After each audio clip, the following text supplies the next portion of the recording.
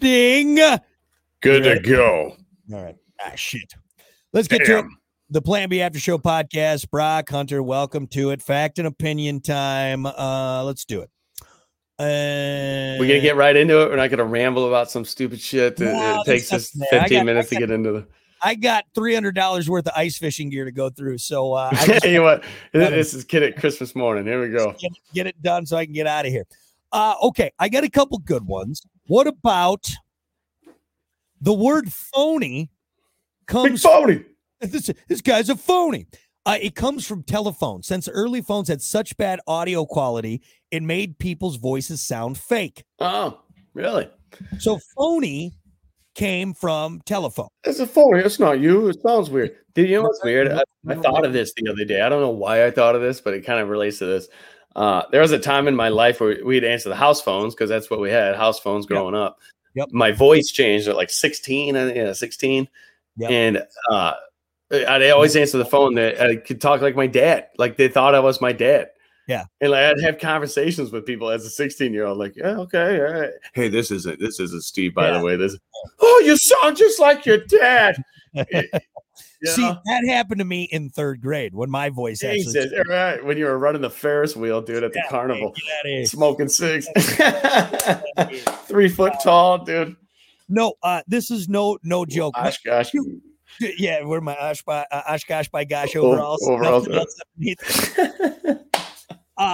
This is two things. I have a comment about the phone and then also about my voice, like you were saying, and when it finally dropped. In elementary school, we did a play, the Three Little Pigs, but it was like a retelling, and it was like in court, so it was like this retelling, and the wolf. So the teacher, no joke, was like, all right. I know exactly where this is going. Sarah, you're going to be pig number 1. And Johnny, why don't you be the judge? Brock, you're the wolf, obviously. Of course. Right. Why am I the wolf? Why am I? Oh, okay. Yeah, it was all huff. And that was like third grade. So anyway, do you think you sound weird on the phone? I'm so used to my voice because we have headphones on. So I know how I sound. You know what's more weird to me is this is kind of weird because we do this every single day. Radio. So we put headphones on, and when we're live on the radio, I can hear myself. I can't hear myself right now, so I'm hearing myself, in this room. But when we're on the radio, I can hear you and I can hear myself. When you first get on the radio, I forget that this is a thing. When people go on for the first time, it's weird for them to put headphones on because you can hear, you can really hear yourself. It doesn't bother me anymore. What's weird is listening to the radio. So if we like recorded something, right?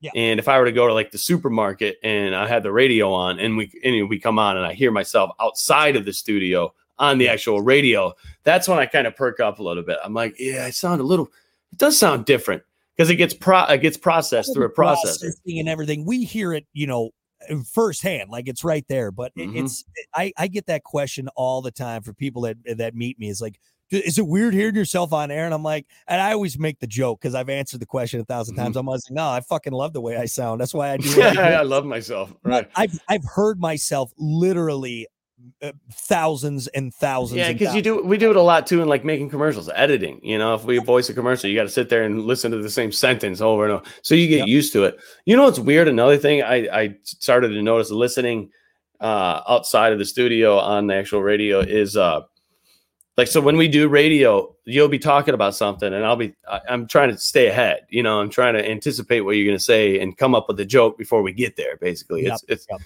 what's the word? Something thinking. Passive listening is what I call it. Passive, right. So there's a lot of things that like sometimes you'll say that I don't pick up doing it live.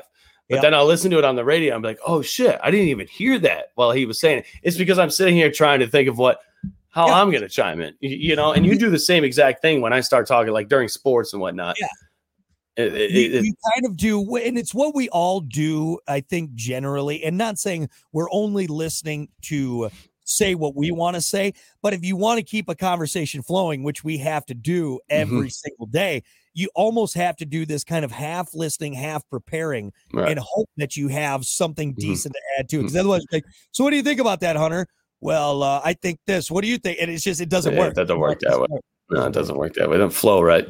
You know. Oh yeah, and we don't do show prep, so we got to do passive listening. Yeah, we fucking do. We wing it. We got to be very good at that to make up. We're winging it right now, and it's like, all right, I guess we'll make it work. We'll make it work. Yeah, so there you go. Phony came from telephone because it made people sound like. Another quick fact we did today for the Z show was the last crank phone was put away in 1983. 1983, this day in history, 440 people in a town in Maine got rid of their crank phones and actually got the beep, boop, boop, boop, boop. It's crazy. Dude, do you remember rotary phones? God. Oh, yeah. Grandma had one, dude. You fucking dialed wrong and you had to start over. Start over. Or you had to click it once to get over to the other line. You click this phone number's got like 6 9s in it. This sucks, man. It sucks, dude. Right. Had the little stopper there too. Yeah. You know what's funny? I saw a video on YouTube and they give Gen Zers, there's just some 11, 12-year-olds a rotary phone. They're like, hey, call your friend. See if you can figure it out. Dude, they were like pressing it. Yeah. Putting their fingers in the hole. They didn't know it even rotated. They were just they were dumbfounded. So weird, dude. It's so weird. And I think we've talked about this before, is we're in such a weird I shouldn't say weird, interesting point. Like Gen Xers, millennials, those late end millennials, because we still had home phones. All right. We still had rotary phones in some of our relatives' houses. We didn't have internet, but then we've been in the middle of this crazy technology boom, to the fact that we have been around enough for rotary phones and now smartphones. Another good example, think about like on a Word document, the floppy disk save icon.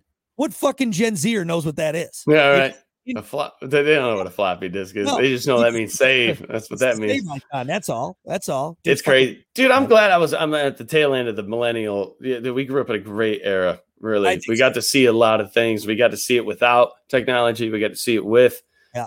And I think there's something to that as far as, I don't know do we appreciate the technology more, or I try to, or the non-technology side of it?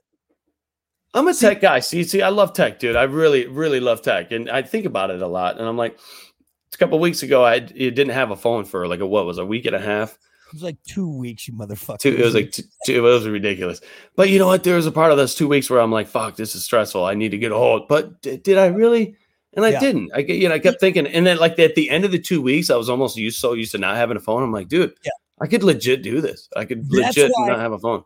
The question I posed there, do you appreciate the technology or the not technology? And I think now, like, again, I love technology, and I'll never be that guy like, oh, it's ruining society. I think there's certain parts that we need to hash out, but we have all the world's knowledge in the palm of our hands, and that's an amazing thing.